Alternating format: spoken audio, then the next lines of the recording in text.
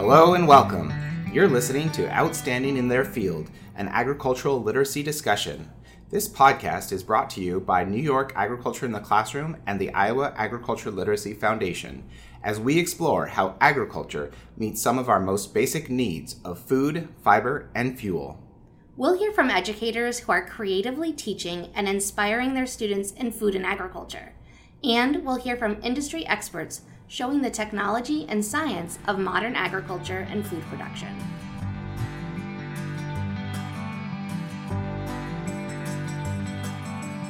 Hello and welcome to Outstanding in Their Field. My name is Chrissy Rhodes and I will be your host today.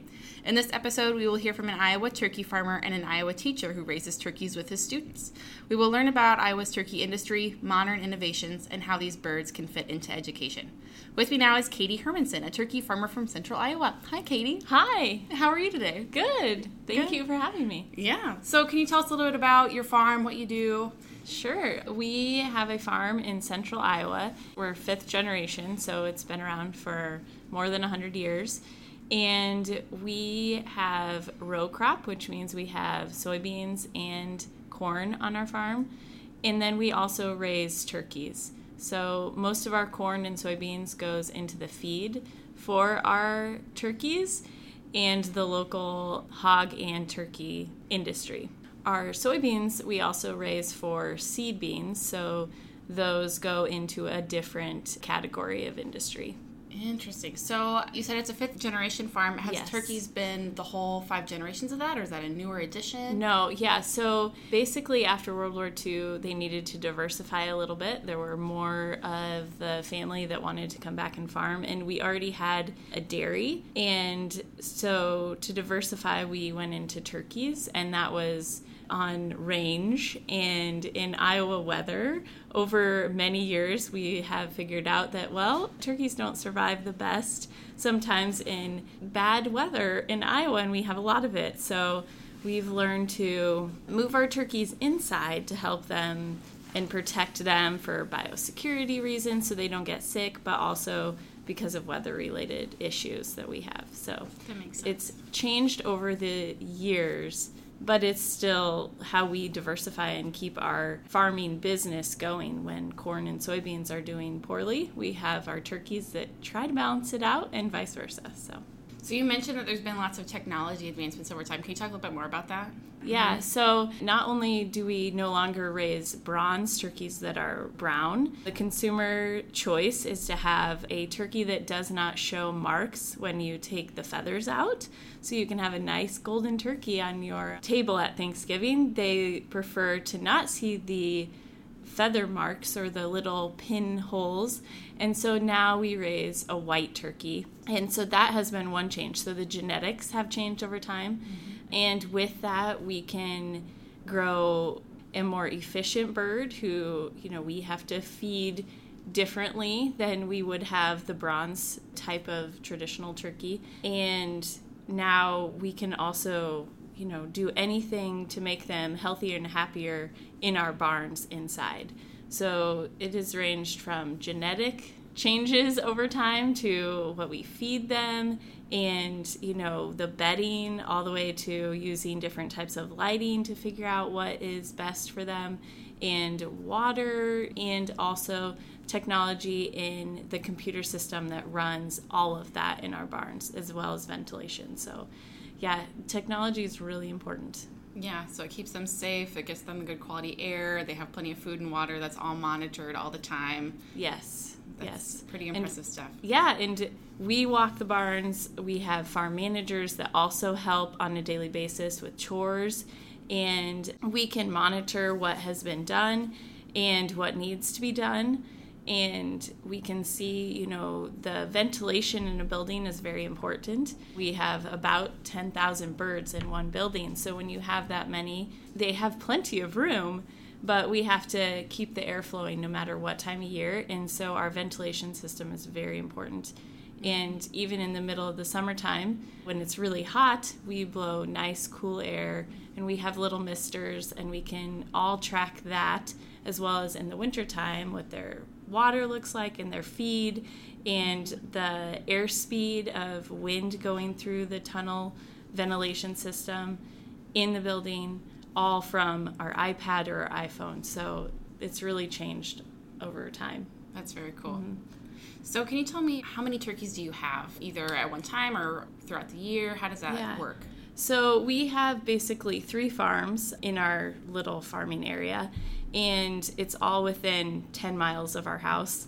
So our first one is a brooding farm. So all the baby turkeys come to us at 1 day old, and they've all been sexed, is what we call it, so that we know that they're boy turkeys, because we only want to raise toms on our farm for the meat for the turkey and not for eggs or anything like that. So our turkeys come to us at 1 day old, and they live in our first 2 barns. They come on 1 or 2 trucks, and they stay there about 6 to 8 weeks. And then they're kind of the teenage bird, where they're kind of awkward and not very big, but they can live in a space that doesn't need to be as warm. And also they need their space now because they're bigger birds. So we move them into 8 buildings approximately. And from there, there's about, depends on the size of our barns, because we have different aged barns in different sizes, but they're anywhere from like 5,000 to 10,000 in a building, which seems like a lot to us, but they're also flocking animals. So we walk in and we show on a farm chat or a Skype that, hey, we have all of these birds in here, and it looks like they don't have enough room, but they just want to come over and see what you're doing. And so everybody has to come and see. And so they all flock together, and we can't really give a perspective of how much room they have, but they have a lot of room in their building. So, and they're happy. So if they weren't happy, they wouldn't grow, and we wouldn't be able to sell them. So that's a good point. With animal welfare, you do have to pay attention to how they act, because if they're not acting right, they're not going to be profitable in the long run. Right. When we take them to market, when they're market age, they stay about 16 to 18 weeks at our farm, depending on what is going on in the market. And when they leave our farm, they leave on about 20 trucks. So that gives you a perspective of how large they get or how much room they need. And they are about 40 pounds. So they're, the size of a kindergartner or a first grader. And they need space, and they like to spread out, but they also like to be around their friends. So to switch gears a little bit, you're not just a farmer. You do other stuff too. Can you talk a little bit about that? Yeah, so I wear many hats. I went to Minnesota, to the University of St. Thomas, and got a degree in social studies, secondary education, and I have a degree in history and a minor in geology. I came back and I married my college sweetheart, and we live on the same road that I grew up on, just a mile and a half apart. So now we live on a farm, and so I think that gives me a good perspective of my parents grew up in Des Moines, I grew up in town, but now I'm a farmer and a wife and a mother of 3. So I shop and I make food choices just like every other parent out there. And you want to buy the best thing for your family. And we have been involved with teaching ag in the classroom with Story County Farm Bureau. I'm going on I think this might be my 6th year of helping. Now I'm the county coordinator there, but in that hat, I've taught anywhere from preschoolers all the way to adults at STEM Fest, to lessons, to, farm chats with schools in Las Vegas and on the East Coast, from turkeys to hogs to many different types of things. So it's been an exciting road. And with that, my husband and I are involved with the Iowa Turkey Federation. So we are constantly in contact and involved with the changes that are happening in the turkey industry or agriculture, but also learning about all the new things that are happening and the genetics and, the different food choices that consumers are making that help our business to thrive so that we can change with what our consumers want. So that's one hat. And then another one is I just was asked to be on Common Ground, which is a nonprofit group that it's all ag women. And it's mostly farmers, but there's also women on there that are involved in the industry or just love agriculture somehow. So that's something new that I've become involved with. With your work with Ag in the Classroom, how do you see that tying into what you do as a farmer? How do you see your education and agriculture sides connecting? Yeah, so as being a social studies teacher, you think, well, you teach about history, but you think about how our country was developed and why people came west, and, just beginning with that, but also the international perspective of now talking about trade and transportation. How do we move our product, and how do our consumers get our product internationally, and then also economically. So my social studies background isn't just history, it's economics and, all different international ties. So I think that really helps give the perspective of teaching agriculture to, students and teachers and parents a different perspective, because it's so cross-curricular that I think people don't realize how important agriculture is to, especially in Iowa, but to the world, because we all eat and we all wear things and we all fill our cars with something. So that's really important. Yeah, definitely. And you mentioned we all eat, and you do grocery shopping. Right. So from the things that you farm, that you raise, what things come from that? What things do you buy at the grocery store that might have come from your farm? Right. We can go to several different stores within 45 miles of our house that are small to large that we can go and purchase our turkey at, which is pretty awesome when you know that your turkey came from there. But also restaurants and sandwich shops serve our meat too from Iowa. So they're international businesses, but it's really our local meat. So that's really awesome. Being a shopper and walking into a store and seeing all the different labeling is really intimidating sometimes. And as a parent, you want to provide the best product to your child. Well, in the turkey industry, we have like antibiotic free, which we currently are raising on our farm. And it's pretty new for our farm, just that's the way our system has worked out so far. But it's antibiotic free, so that means that we treat our animals when they're sick. Do we want to have to treat them? No, we want to have the healthiest birds from the start. But if they do get sick, we do treat them. But when that's antibiotic free, then that means, if they don't get sick, then we don't have to treat them, and then that can be called antibiotic free. When we have birds that are sick, and we tried to raise them as antibiotic free, but we had to use antibiotics to help them stay healthy, we then process those in a different time, and they cannot be called antibiotic free. So on one hand, it's risky for the farmer to say, I want to raise this, because we own our own birds. Our company that we raise for doesn't own them, and so it's a personal liability to do that. But in the end, those are worth more, so we want to be able to raise them all the way through. However, antibiotic free birds, you have to just be more careful, and the people that work with you and interact on your farm have to understand the biosecurity things and how serious that can be for you. When we aren't raising antibiotic free, we basically treat them the same.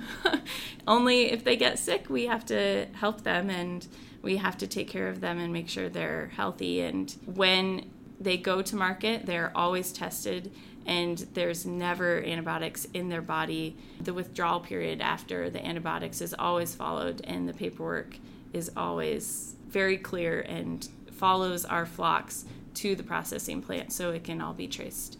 So that makes me feel good, knowing that as a farmer we're doing that, but also it should help the consumer be more confident that, the farmers do care, and we are trying to help create a healthy product. And then you also mentioned biosecurity, which Right. is basically just trying to keep them healthy all the time. Yes. Can you talk a little bit about your biosecurity practices on your farm? Yes. So after avian influenza a few years ago, poultry producers really started rethinking about how many and who comes on our farm. We try not to allow anyone who's been around another poultry farm, like another turkey farm, or they might have backyard chickens, to even come on our farm. But we also disinfect different vehicles that come on our farm, because they could bring different diseases and bacteria and insects and different things we don't want on our farm. Then secondly, when we walk into our barns, we want to have clean clothes. So my husband cannot go from the area that we have our large birds at to then our babies, our poults. The poults don't have the same immune systems as the larger birds, and so we have to be careful going from one building to another. A lot of times there's a lot of showering involved. When we host people, they wear head-to-toe biosecurity suits and put booties on over their shoes to make sure that's safe. And then also we have a dip tray, and it has just like a soap that you would wash your hands with before you went and ate lunch. It has a disinfectant in there, and it helps to clean anything. Just even the farmer, if they're going from one building to the next, they might still be clean, but to keep that building safe, that individual building, we still have the dip pan to make sure that their shoes are safe.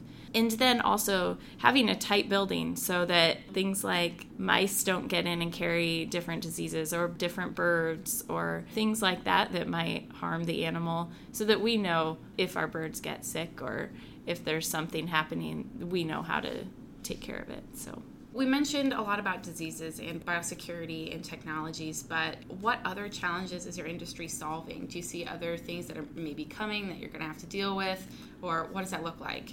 Yeah, our industry has seen a change in consumer preference and like labeling or what the turkey may be eating. So a lot of times you'll see a label like vegetarian fed. Well, what that means in our industry is that instead of having an animal fat added to the feed, we use like a vegetable oil. They're just different ways of adding protein for the feed. So there's a lot of technology in developing different types of feed that has a better feed conversion too, so that you're creating a product for the turkey to eat that is healthier for them, but also it digests and adds to their body nutrients in a different way. So that's some of it. As far as like technology and changes, a lot of it has to do with adapting our buildings to become more efficient. So using different types of lighting, whether that's LEDs or a different shade of lighting, or how much per day you do that. And with agriculture, we see change all the time, but there's always new research coming out on what they think is better for the animal and how they're happier, and they'll grow better for you if they're happier. So that could be part of a sustainability piece too, exactly. Right? If you can be more efficient, you can grow your birds better, that'll use less resources. That's exactly right. And as the farmer, if we have less inputs, or we make better choices on what those inputs are, then that helps us in the long run too, and provide a better product for the consumer, and maybe a lower price for the consumer too. So that can help our industry. And we've seen on our farm, we put in some solar panels, and that helped us to reduce our energy usage. Has it made a huge difference yet? No. But we've just started with a small area, and we'll probably expand that. But when we get different incentives from the government to do that, that kind of helps that technology to blossom and bloom and become more readily available. What is the best part of your job? On the Ag in the Classroom side, I think it's just so fun to be able to share what we do on our farm and the families around us that farm with us or farm in the same industry, what we do, because even though we live in Iowa, most of us don't live on farms. And so it's fun to say, like, well, on the way to school, did you notice that field? Or did you see that they're doing this? And this is why they're doing that. So it connects the students and the teachers with their food and what they're wearing, and directly connects them to what we're doing on our farm, but also what's in the grocery store when they go, or they go and eat somewhere. What's your favorite part about living on farm? I would say I love to see the changes in the seasons. Some seasons are hard, like fall is really hard for our family because daddy's not home a lot, but it's fun to bring the kids and for them to see what hard work and good work ethic looks like, but also to know that it's a family thing, that all of us are doing it and we all have our own part, and that with their different activities as they grow, are helping our farm. Like, we just had a Clover kid who sent his steer to the locker, and now, we sit down at our table for a steak or a hamburger, and we say thank you, and we say thanks for all that you gave us and all the joys and all that's provided for us in this hard work that went into that. So they see the whole circle, and I think that's really cool. Okay, so flip side of that, what is the worst part about your job? When the busy season is busy, both Nick and I are both busy. In the fall we talk about harvest in classrooms, but we're also sharing what we're doing on our farm. And so that's a really busy time, because when we do like farm chats, I try to connect with the farmers. Well, this is their busy season, and sometimes it rains, and we have to find a good alternative or reschedule. And that sometimes is really hard, but that's also the joy of it, because that's when people are thinking about agriculture, is harvest or springtime, when we talk about life cycles and things like that. So it's busy, but it's really rewarding. So.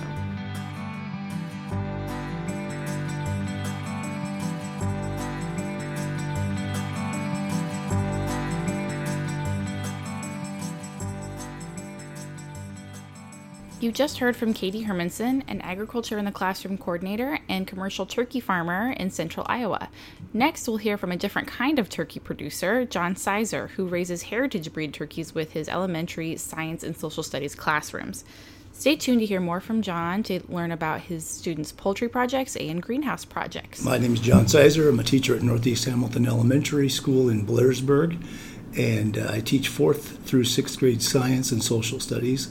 And then I also do all of our ag education program and STEM work with kids. This is my 30th year being part of the school. So I've been there quite a while.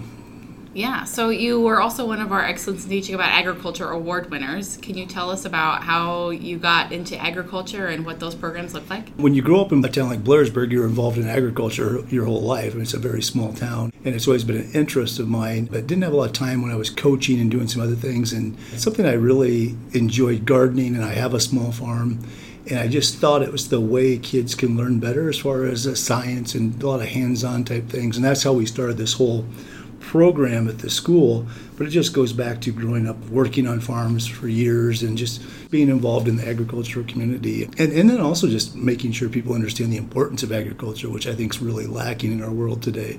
So that's what's been driving me the last 5 or 6 years especially.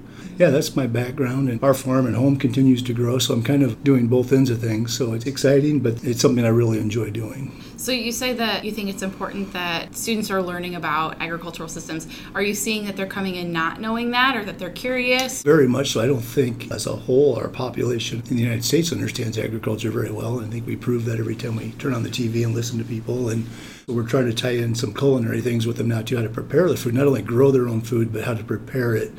And then also talk about how large agriculture needs to work hand in hand with the other, because I think they just need to understand the importance of where our food comes from, but also the career links that can be in this. And that's something I really try to drive home. And most of the units we do are because of jobs within 20 miles of our school. I try to tie into things. And I believe that even 5th and 6th graders are thinking about maybe not exactly what they want to do, but they can definitely develop a love for a certain career. And then the kids really enjoy going out and seeing the things that we take them to, and as well as what we do right in our school.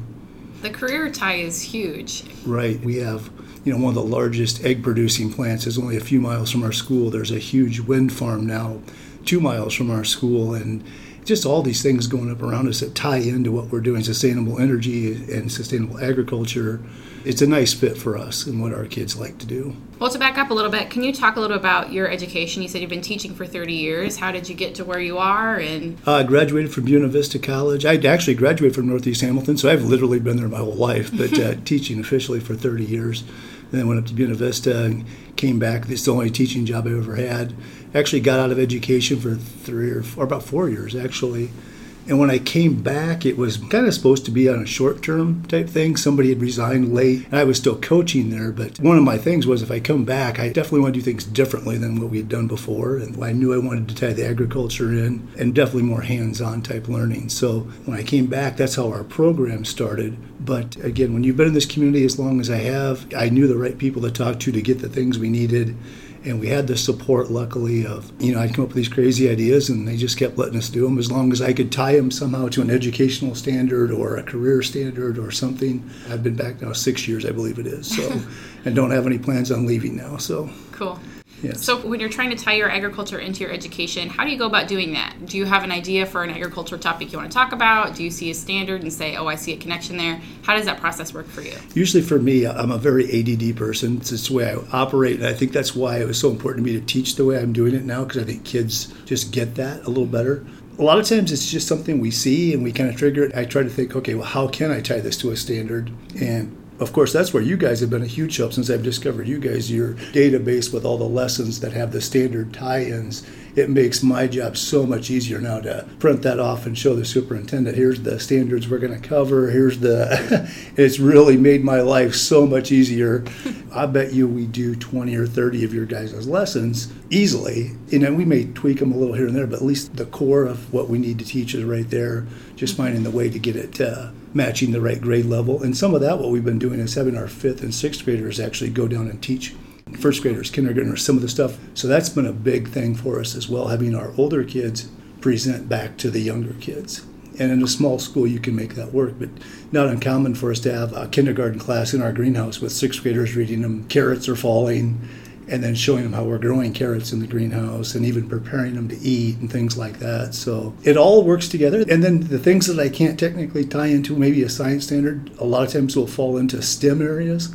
I have kids just designing their own aquaponics systems and their own hydroponic systems, and we have solar panels. Cool. Can you tell us about those aquaponics and hydroponics? Yeah, mostly we've used just fish from ponds, and kids go fish and catch some fish and stuff, but we are going to actually be partnering up with the fish farm in Ellsworth and grow tilapia for them. We have some big tanks now. Last year, I believe it was, we grew tomato plants on top of those, just as an experiment. We've done lettuce and other things as well. We've never actually processed the fish yet from it, but it's something we're looking to get into as well. And we have a 3-tier system right now where it's fish in one bottom tank. There's native Iowa turtles in the middle tank, and then the plants are growing in the third one. So the kids have to design. It's really neat to watch, and they're very creative coming up with ideas.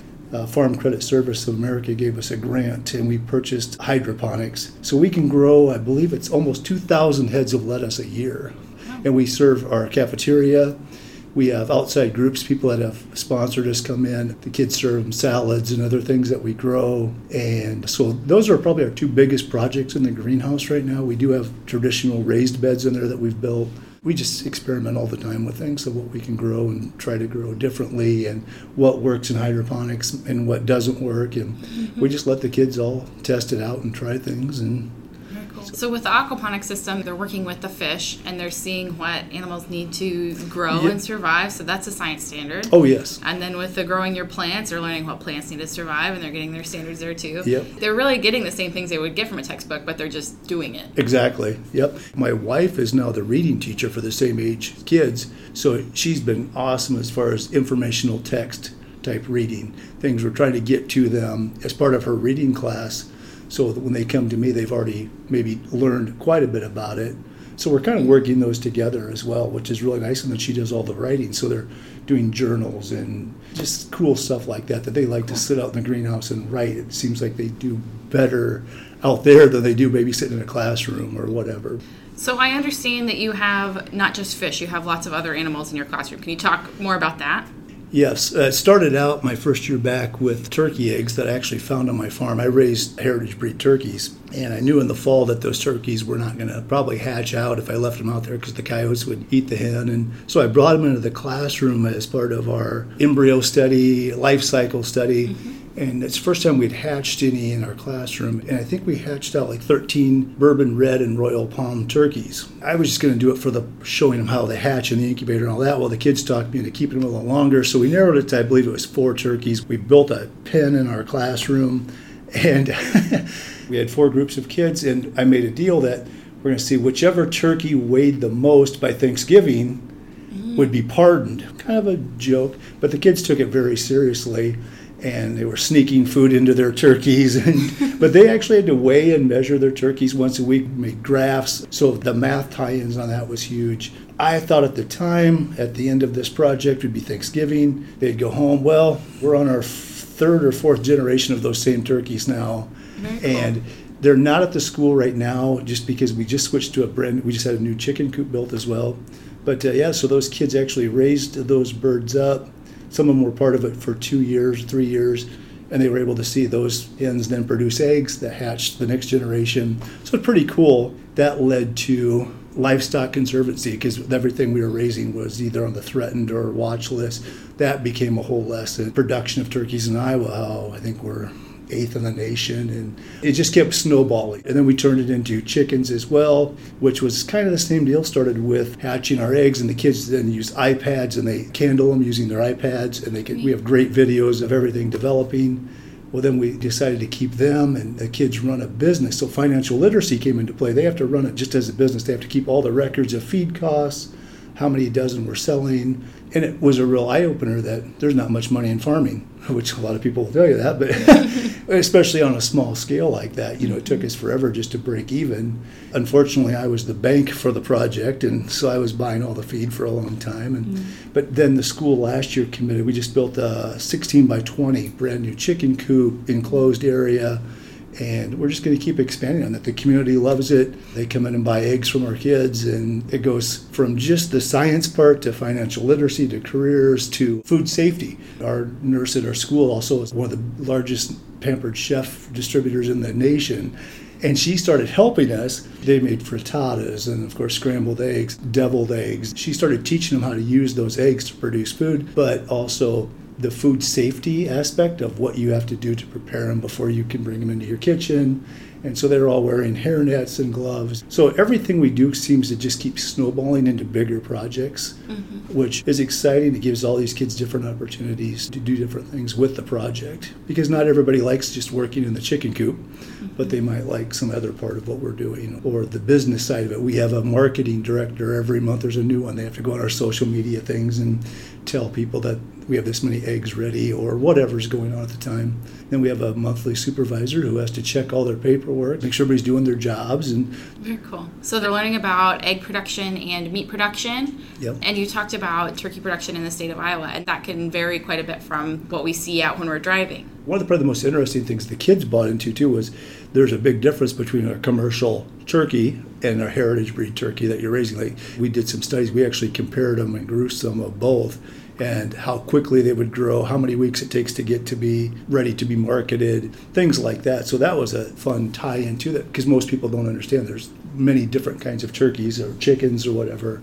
So that was an eye-opener for the kids. But the jobs there were a lot easier, because we weren't gathering turkey eggs every day like we were a chicken egg. Chicken eggs, it's quite a process, because we have to go, like I said, twice a day. But the turkey project, I don't think the kids quite understood the scale of the farms that were just not even that far from where we're at.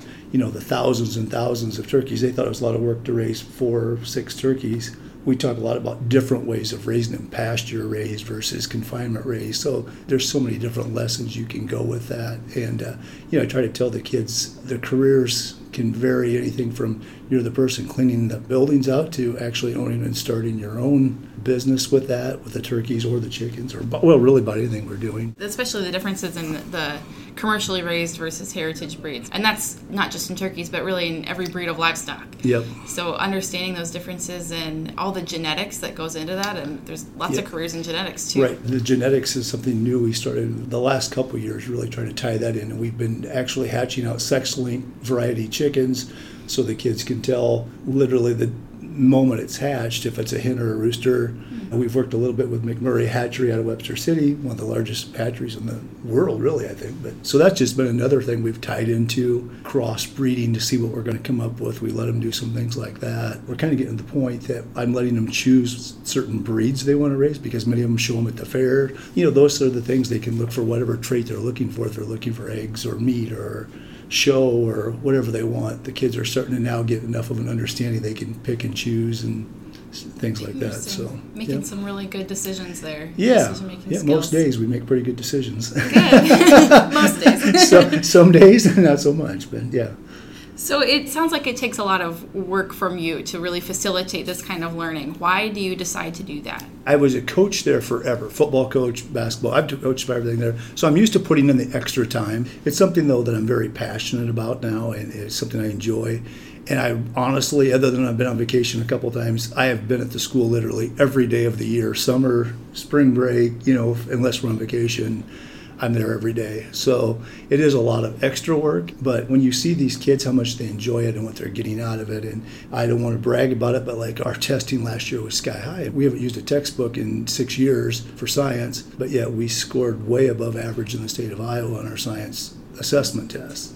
And I think a lot of it goes to teach kids how to think on their own a little bit more, let them solve problems on their own. I just think that makes a better, well-rounded student. And so when I watch how excited these kids are, the data is backing up our program, we want to be really unique, and I think we kind of are, especially in the elementary. But it's just something I take great pride in. I want our school to stand out in everything we do, and so I don't mind the extra time, and I really enjoy these types of projects anyway, so I don't mind the extra time, I guess. Good. So what changes in your classroom when you use food and agriculture to teach these systems? How do you see your kids react? I just think they enjoy it more. Instead of saying, do we have to do this, it's can we do this? And they're excited about everything we introduce to them, it seems like, because a couple things, they know they're going to be able to do things hands-on, and it's stuff that they can relate to, and they see how it can be used every day. They may not understand why we're learning about multiplying fractions, but they understand everyone needs to eat. Journey 2050 has been huge for our kids. They've loved that program.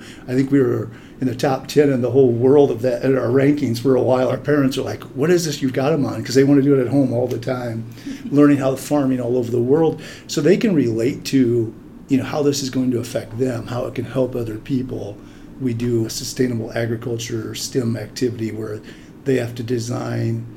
We'll say if you live in a desert, you have no water, how would you grow food? So a lot of them are building hydroponics type things, vertical farming in the cities. You have to design different things. They may not ever go into this, but I'll tell you what, they're excited about it now, and they can at least see, this is why we're doing this. This is for food production. This is for a possible career. So, going back a little bit to the Journey 2050, can you talk a little bit about how that program looks and what you like about it?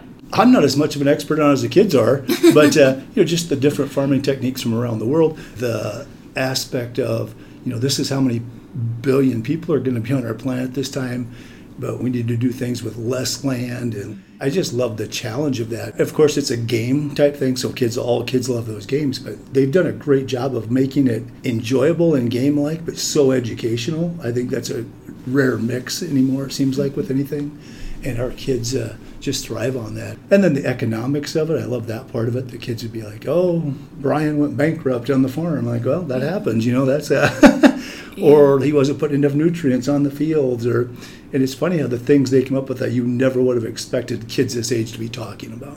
That is cool. I did that program at a high school, and one thing that surprised them was that their sustainability score in that game, they have to balance economic, environmental, and social sustainability.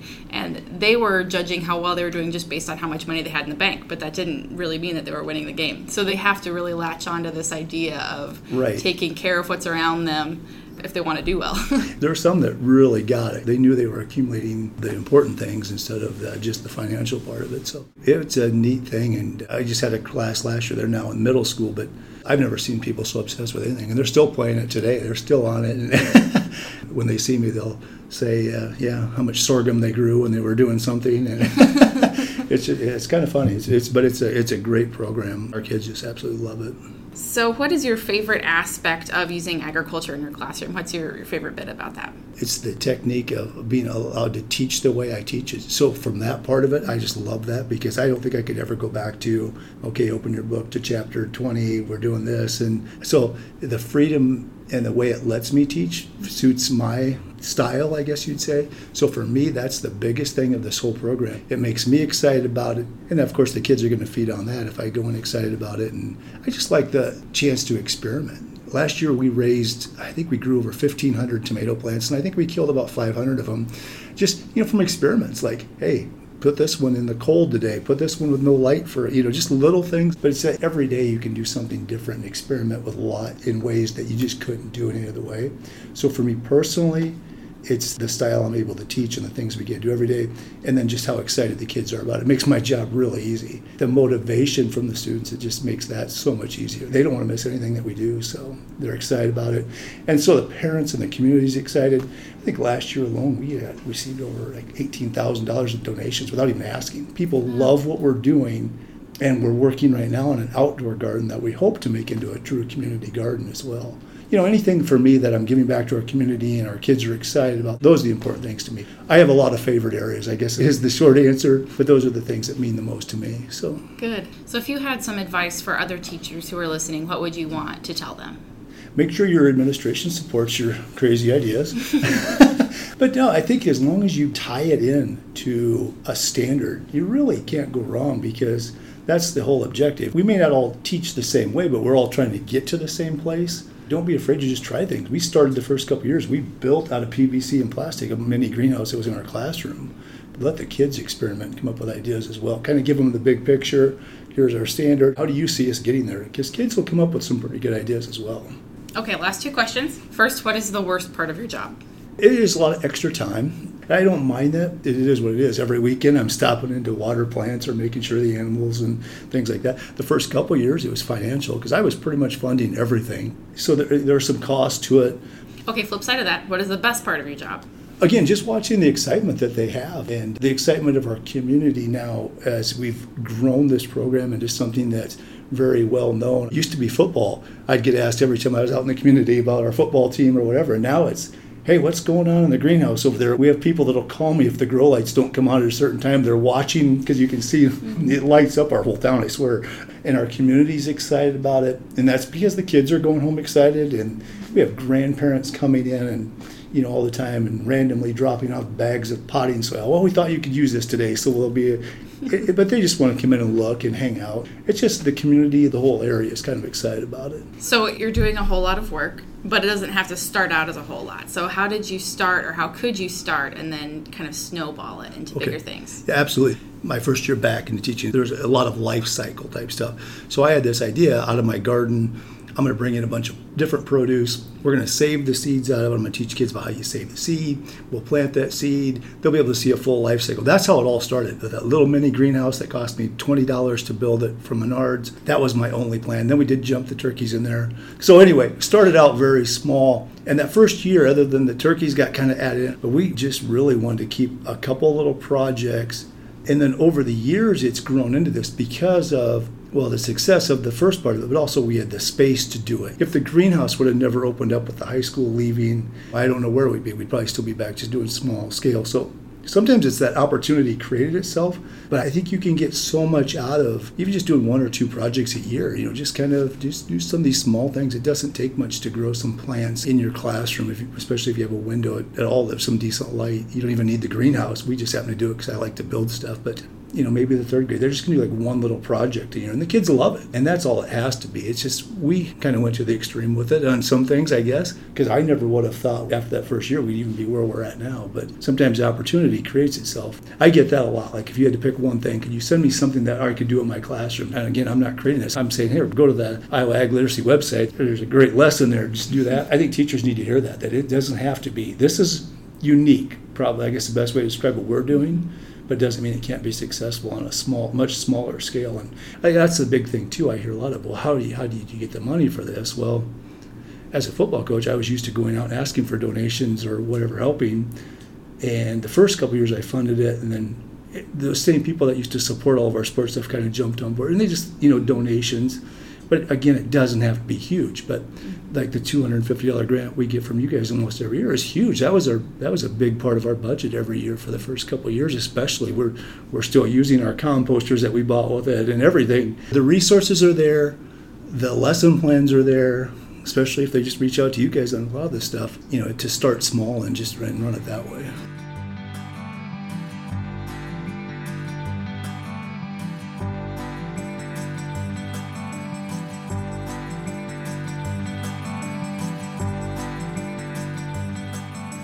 I hope you enjoyed hearing from these two folks today. Katie and John are both great supporters of agricultural literacy. Be sure to follow our podcast on Instagram at Outstanding in Their Field Podcast, our website, and our Facebook page.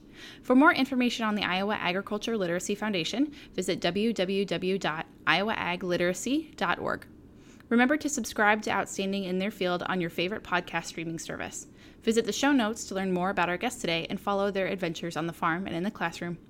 For now, thanks for listening, and stay tuned for next time when we hear from more folks who are outstanding in their field.